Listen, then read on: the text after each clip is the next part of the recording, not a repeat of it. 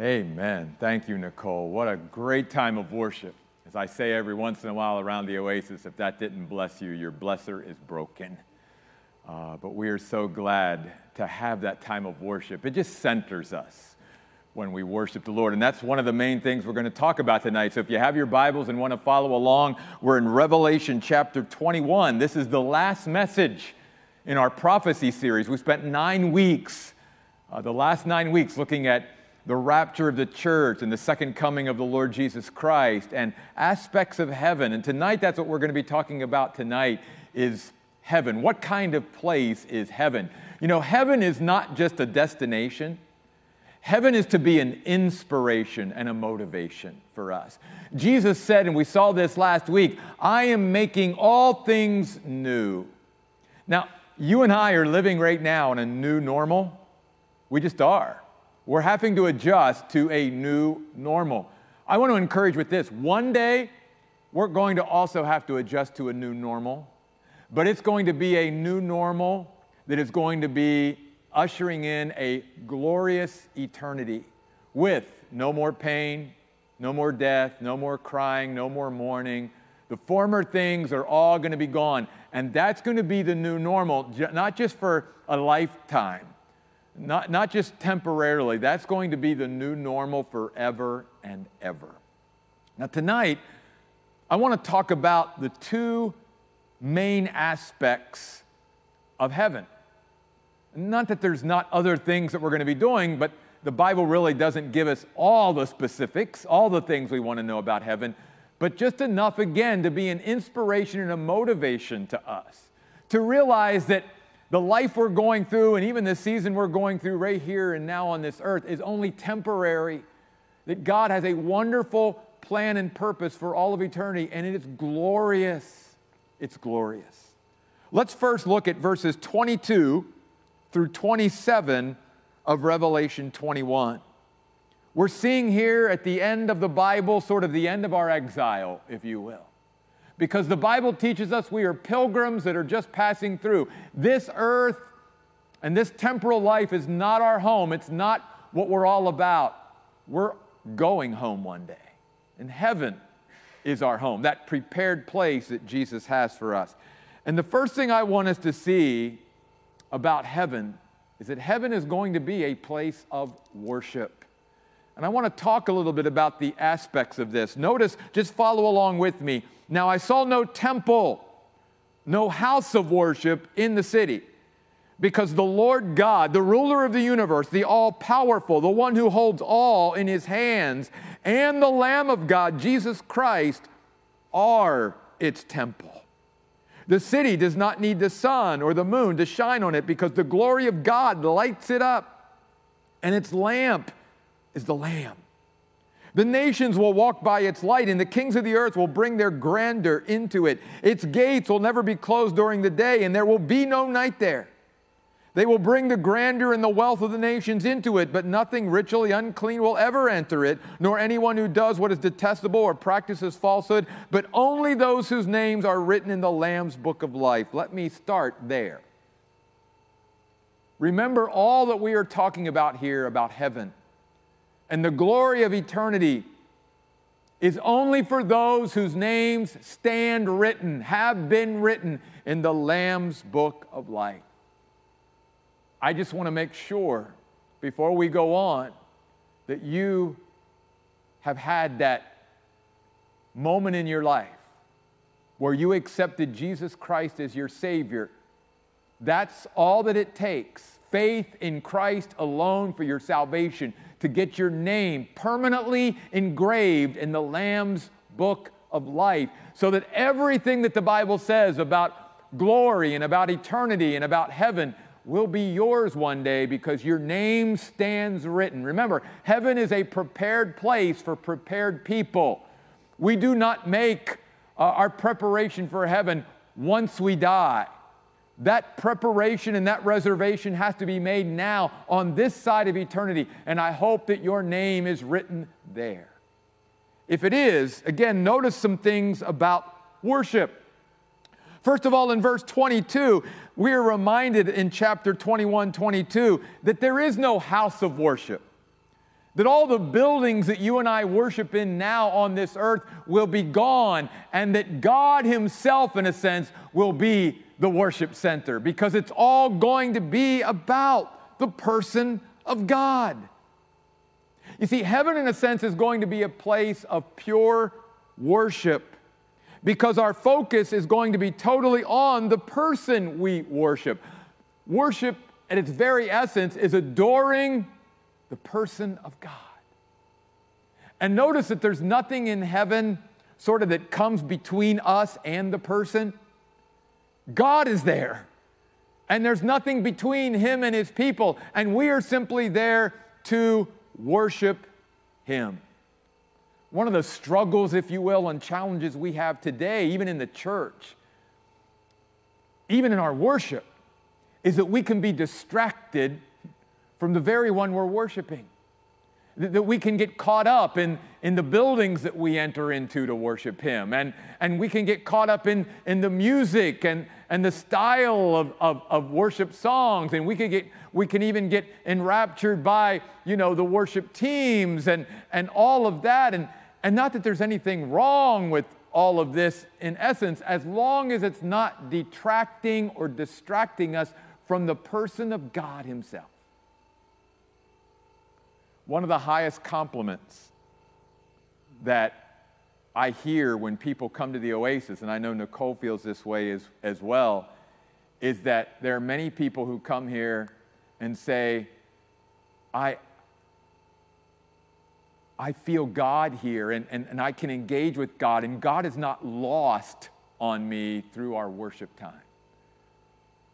That's so vital, because many times we attempt to worship God, but all of the stuff that we put around to try to, enhance worship is only taking away from engaging with the very person of God that we are worshiping.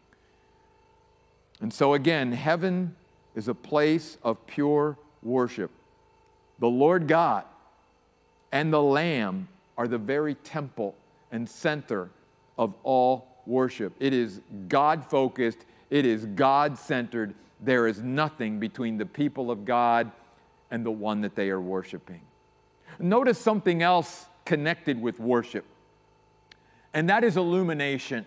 Because I want to take what is going to happen one day perfectly in heaven, and I want to bring some kind of connection and application to us today. And in some way, the same thing is true today. That you and I, when we worship our God, when we center our thoughts and our minds upon the Lord, and we spend time worshiping him and putting him in his rightful place, we're illuminated. We get clarity.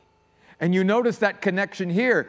Verse 23, the city does not need the sun or the moon to shine on it. Now, notice technically it doesn't say that the new heaven and the new earth doesn't have celestial bodies or doesn't have suns or moons. It simply says there's no need of their light. Why? Because the glory of God, the manifested presence of God, lights it up. Heaven is going to be a place of light. Light like we've never known it. Reflected light, unreflected light. The glory of God in all of his brilliance, in all of his splendor, in all of his majesty is going to be there right in the middle of his people. And it's going to be a brightness that you and I can take in and embrace, because we're going to be given glorified bodies with glorified eyes and a glorified being to be able to absorb the glory of God. But you and I can still experience his presence. We have here tonight through our worship. And when you and I spend time worshiping the Lord and, again, acknowledging him, giving him the preeminence in our life, there will be illumination. There will be light that God gives us. There will be clarity that God gives us. It's one of the results of our worship. And certainly you see that here, even in heaven.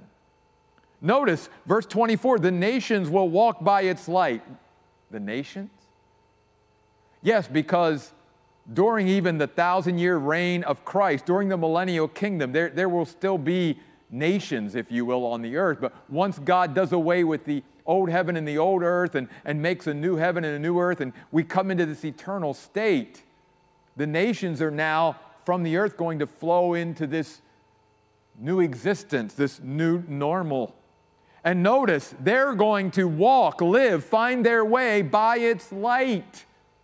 You see, the light is going to illuminate our way. And even today, the Bible tells us to walk in the light of the Lord, that His Word is a lamp unto our feet, a light unto our path, and that you and I, especially as we worship the Lord, will find more and more light because the Lord is light. He is perfect light. He is pure light. And when we enter His presence, we are given such illumination and clarity. Then notice, it says the kings of the earth, those leaders who had leadership positions on the earth, some of them are going to come to know the Lord, even during the millennial reign. And they're going to bring their grandeur into this new existence.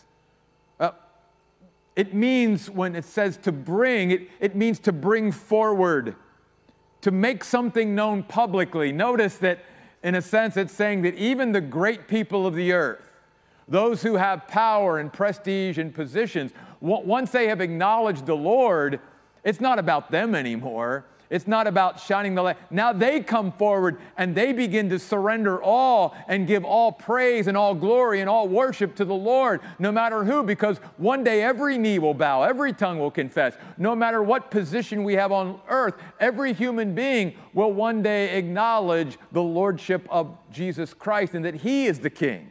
He is the one who is over all. What I see here is that worship not only brings illumination, worship can embolden us and give us courage in our walk with the Lord.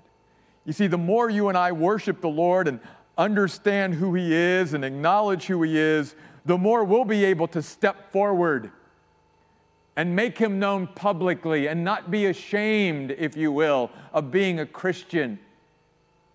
Even Paul said, I'm not ashamed of the gospel of Christ, for it is the power of God unto salvation. Even the kings will bring forth their grandeur. It won't be about them anymore. And then verse 25 says, its gates will never be closed during the day. They'll never be shut. Always accessible.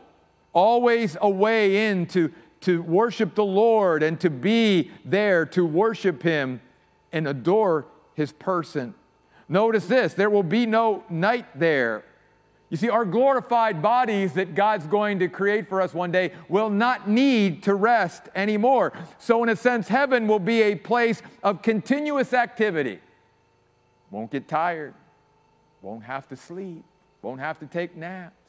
And guess what part of the continuous activity is going to be?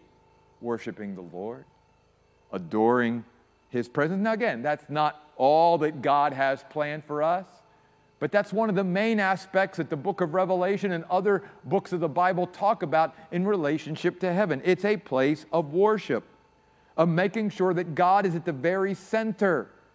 And again, God is at the very center of our existence throughout eternity, which means that God should be at the very center of our existence down here on earth. It says, verse 26, they, again, speaking, I think, of the nations and even the kings of the earth, will bring the grandeur and the wealth of the nations into it.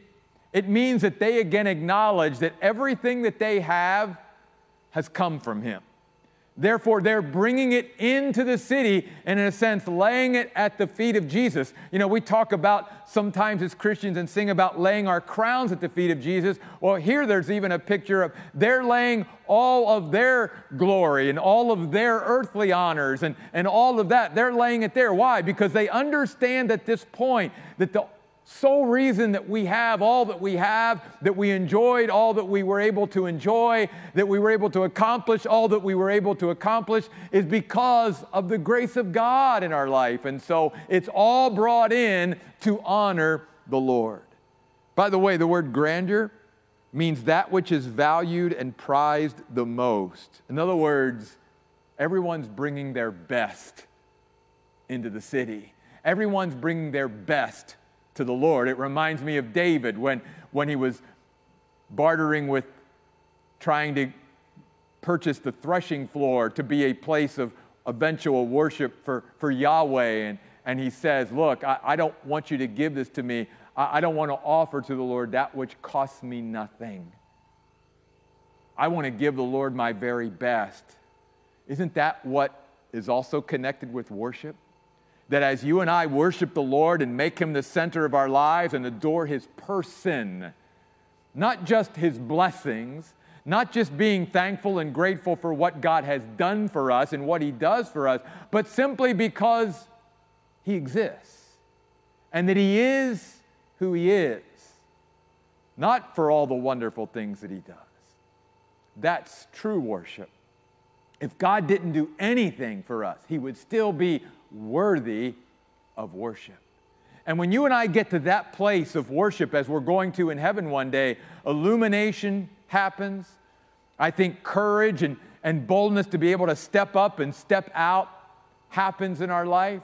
We're more willing to put ourselves out there, if you will. We're not, thinking about what others are going to say or think.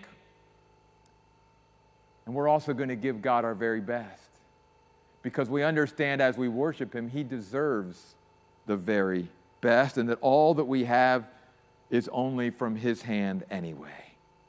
Then, verse 27 reminds us that, by the way, one of the things that makes our worship in heaven so enhanced over the worship that you and I experience on earth is that it's going to be a perfect environment through all of eternity. No sin, nothing to detract or distract from the worship, the pure worship of God.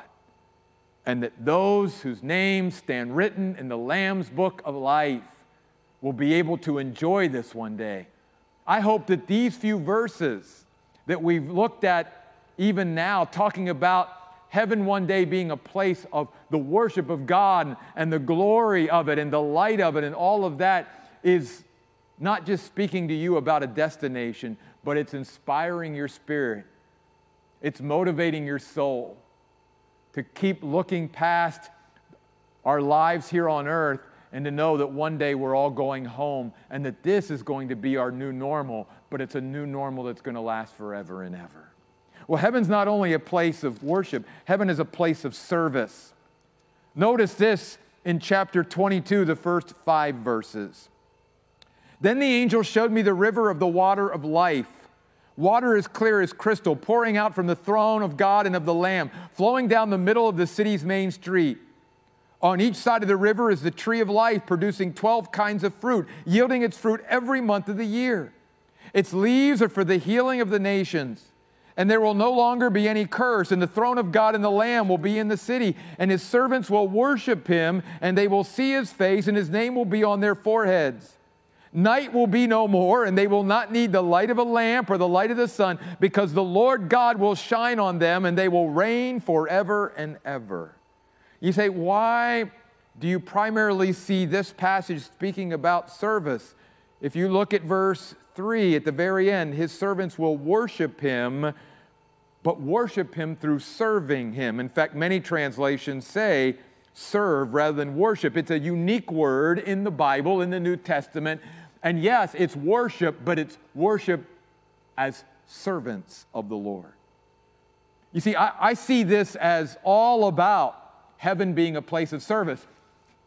We've got to get rid of the idea that heaven is this living room that we all go to when we get up there, and we just sort of, kick back and put on our slippers and sit back on the comfy couch and just sort of hang out and take it easy forever and ever and ever. No, heaven is a place of activity, continuous activity. And one of the things we're primarily going to do is always worship the Lord and acknowledge who He is and pour out our thanksgiving and our adoration and our blessing upon His person. But another thing that God has planned is that we're going to serve Him throughout eternity. Each of us is going to have a role and a responsibility that he gives us throughout eternity. And one of the things I want us to see about serving the Lord in heaven is that you and I still, even in that perfect environment, in that eternal state, we still need to always depend and rely upon the Lord. We never get to a place, even in glory, where it's like we can say, okay, God, I got this. I can serve you without relying on you. No.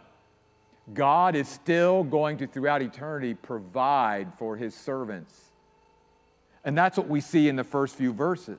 That's what the river of the water of life is all about. It's in a sense, nourishing and provision for the servants of God. It is the source of all life, even in eternity, because the Bible is teaching us that the source of all life is ultimately God. It always has to go back to God. God is our source of everything, you see. And even there, we're still going to have to go to God, if you will, and have him provide for us. We never can be without God, you see. I love this beautiful picture of this river. Again, last week we saw that there would be no more sea, no more great bodies of water, because man cannot, live in water. That's not how God designed us to live. So there won't be those big expanses of water like there is on earth today that you and I cannot exist on. But there will be plenty of water in heaven. And one of the things is this beautiful river that's going to cut right through this celestial city. I can't help but think about the conversation that Jesus had with the woman. And he said to her, look, the water that I want to give you, if you take that water, you'll never be thirsty again. And then later on in the Gospel of John, he says, and I've come that you might have life and have it more abundantly. That's the water of life. And that's going to continue even for his servants throughout eternity. And notice, it's pouring out from the throne of God and from the Lamb. Make no mistake about it. Where's this coming from? Where's our source coming from? Where's our sustenance, our nourishment, our provision coming from? From God himself, from the person of God. Just like it is today. Where should we go to God to be strengthened, to be provided for, to serve him? We serve out of the overflow of being with the person of God, and nothing will change in eternity. It flows down the middle of the city's main street. On each side of the river is the tree of life. I believe more correctly, there's going to be several trees that are named the tree of life. Each of them have a particular kind of fruit. So there'll be 12 trees with 12 kinds of fruit, yielding its fruit every month of the year. Notice something very interesting, that even in eternity, we're going to count time. We're going to count time. It's not a timeless thing like one. No. There's going to be months, and there's going to be time counted even in eternity. And this also tells us something else, that even though we won't have to eat in order to live and exist in heaven, we can if we want to. And in a sense, we really are going to, because it's these fruits from these trees and it's these leaves in verse 2 that are for the healing of the nations. Now, this word is a very interesting word, and it causes people lots of problems. Like, why do we need healing? Isn't this going to be a place where the former things don't exist and there's no more pain and no more disease or illness or death or anything? Yes, but this word isn't just about healing in a physical sense. It's in a sense about serving those servants of God in some way. It's about health giving or life giving, if you will. Being whole. And that's what this is picturing here. So again, it's a reminder. Yes, this is about serving, but it's also very much centered on the fact that even in heaven, even throughout eternity, we're going to have to look to God and have him be our source, even in serving him throughout eternity. We can never get to a place, even in eternity, where we don't need God for 1 second. Then, Again, there will be no longer any curse there. All the things that you and I fight with or are obstacles to our service here, the world, the flesh, the devil, that sort of either hold us back or hamper us in some way, all of that is going to be gone so that we can reach our full potential and full productivity as His servants in eternity. And once again, the throne of God and the Lamb will be in the city, because even as it was with worship, so it will be with service. What's it to be all about? The Lord. If you and I in our service, even here, if we're not making it about the Lord, then we're missing the main aspect of our service. We're ultimately serving Him. Everything we do is for Him. That's why when we as Christians get to the place where we're always serving, but we're looking for the applause and the appreciation of human beings, we're never going to get all that we either feel we deserve or all that can keep us going. But we do it for the Lord. We serve the Lord Christ, and everything we do it as unto the Lord, not people. And the same thing is going to be true in heaven, because God is going to be at the very center even of our service, and we're going to be reminded it's all about Him. Even now, the Bible tells us that everything that we do, eating and drinking, as routine and maybe mundane as that is, should all be done to the glory of God. And then His devoted followers, the end of verse 3, His servants will worship Him through serving Him. It's one of the ways we worship is through service. And then I love this. And they will see His face. You see, there again, whether we're talking about worship in eternity or whether we're talking about service in eternity, it's all about this intimate connection with God, that God is always there. I couldn't help but think of that as Nicole was sharing Psalm 139 tonight about there's nowhere we can go from God's presence even here, even though we might feel like He's far away or whatever, but He's not. Well, guess what? In heaven, we're not going to have that, because we're going to be able to literally visually see Him at all times and even behold His face. God's going to give us again the ability to be able to embrace Him in all His glory and to look into His wonderful face. Can you see it one day, my friends? You and I, whose names are written in the Lamb's Book of Life, are going to be able to behold the face of Jesus. If that isn't inspiration and motivation for you, I don't know what is. You know, even Job, all the way back in the book of Job, one of the oldest books in the Bible, said, I know that my Redeemer lives, and that one day, even though my skin is destroyed, yet in my flesh I will see God. That's what Job declared. That's the faith that he had, that even in the Old Testament, one day he knew he would see God. John records for us, he said, Beloved, all that we will be has not yet been revealed, but we know this, that when He is revealed, we will be like Him, for we will see Him as He is. 1 John 3:2. And all of this, notice, is in the context of serving Him. He goes on to write, and His name, God's name, will be on our foreheads. Why? Because God is saying, I'm stamping you as mine forever and ever. I'm identifying myself with you. Now, I don't know about you, but I could find better things to identify with than me. I know who I am. I know how far short I fall. I know how fragile and all of that I am, and yet the God of the universe, the holy, perfect God of the universe, wants to identify with me and you.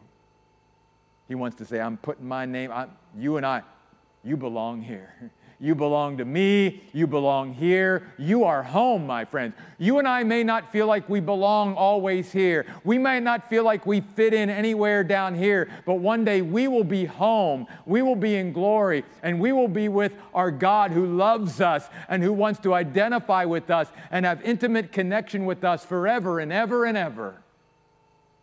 And then he says, again, going back to this aspect of light, both in worship and in service, there won't be any more night.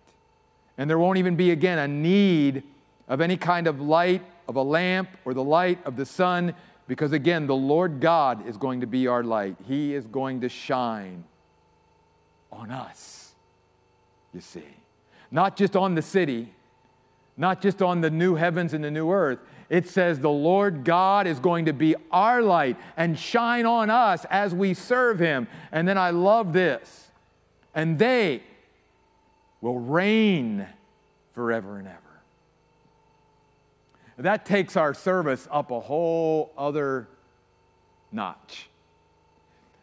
Because we are reminded here that God always had in mind that the destiny of those He created as human beings would be to rule and reign and have dominion over His creation. All the way back in the book of Genesis, when God created Adam and Eve, He said, I want you to rule over this. That was God's design. But when sin entered the world through Adam, mankind became incapable of ruling and reigning over the creation as God intended. So God sent Jesus Christ not only to save us, but one day to literally restore us back to the destiny that God always had designed for us. And that was to rule and reign with Him forever and ever. My friends, that reminds us that our service on earth prepares us for greater service in eternity. Jesus even said that. He said to those that were faithful, not only well done, good and faithful servant, but He says these words in Matthew. He says, you have been faithful over a few things. I'm now going to make you ruler over many things. You see how that goes? A much greater service. And you know what part of that ruling and reigning is going to be? The Bible says that we're going to rule and reign over the angelic realm. And let me say something here, and I'm saying this to all of us tonight. And I hope this will encourage you. I know we're going through a tough time right now, and we're going to go through tough times in the future, just as we have went through tough times in the past. But as God's people, always be encouraged and remember this. Whatever hard times God takes us through, He is preparing us to rule and reign forever and ever. And that's part of His purpose and why we are going through what we go through as the people of God here. So that we can be good managers, so that we can be the princes and princesses of God who rule over His entire new universe one day. If you and I can't handle life on earth, even in the tough times, how are we going to manage the angelic realm and the things that God has planned for us? You see, God sees us as having so much more potential inside of us if we will just trust Him. And God has that destiny planned for us, but He begins to prepare us for that glorious destiny right here and now as we serve Him. Serving Him now prepares us to rule and reign in eternity. I want to end, though, with this. I want to go back to the book of Isaiah tonight for just a moment. You know, we're in Isaiah on Sunday morning, and so I'm in Isaiah a lot lately. And, you know, these passages in Revelation talked a lot about light, whether it was worship, and there was God, no need of other light. It was just God, and He lit up the city, and He lit up His servants. That was all about light. The worship of God was all about light. There was no need of the sun or moon anymore because the glory of God was going to light everything up. I couldn't help but think of this passage in Isaiah chapter 60. And I just want to, for a moment, encourage you with this. Reasons why you and I should let our light shine. Listen to these verses. Arise, literally, stand up as a witness and shine, for your light arrives. The splendor of the Lord shines on you. For look, darkness covers the earth, and deep darkness covers the nations, but the Lord shines on you. His splendor appears over you, and nations come to your light, kings to your bright light. Now, this was specifically speaking to the people of Israel who one day would recognize Jesus as their Messiah and have a glorious future awaiting them, and that they would be light one day. But this even more can apply to you and I as the church today who are already the light. And I want to give us these reasons to shine tonight.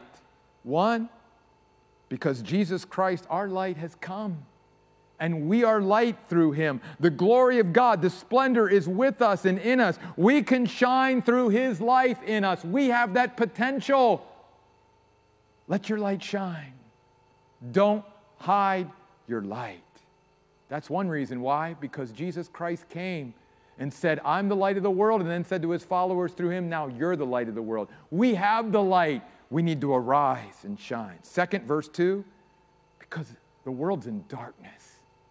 That's why we need to shine. Not just because we have the light, but because of all the darkness that we are living in. And yes, we are living in deep darkness, and the darkness is growing. But I'll say this, the darker the world, the more the light shines and shows up when we shine it.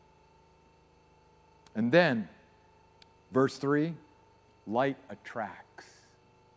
Maybe not everyone is interested in coming to the light, but when you and I shine our light, those that really want the light or are searching for the light, just as the nations came to that light and one day will come to Jerusalem and to Israel to find their light, people today are looking for something. They're looking for hope. They're looking for faith. They're looking for a foundation in their life. In God's people, we have the opportunity through worship and serving the Lord to shine our light that we have been given through the Lord Jesus Christ and through the presence of the Holy Spirit. Yes, we're living in darkness, but don't let the darkness stamp out and stomp out your light. Let your light shine so that it can show up even in the darkness that covers the earth. Because there will be those in your community, in your family, in your places of business who are going to be looking for light. And God can draw them to him through us who shine our light. Let's pray. God, we thank you tonight that you have reminded us, God, of the glorious future that awaits us. That even though now, God, we're living in a new normal, and it can be tough to live in this new normal, God, you also promise us your presence would be with us and your power. And that, God, even in the darkness that we find ourselves, we can be light for you. God, I pray that instead of heaven just being a place that's a destination one day for us whose names are written in the Lamb's Book of Life, that, God, every day heaven would be an inspiration and a motivation for us to get up every day and to worship you and serve you, knowing, God, that there's so much yet to come and it's going to last forever and ever. And what we do down here through our worship and through our service is preparing us to worship you and to serve you throughout eternity.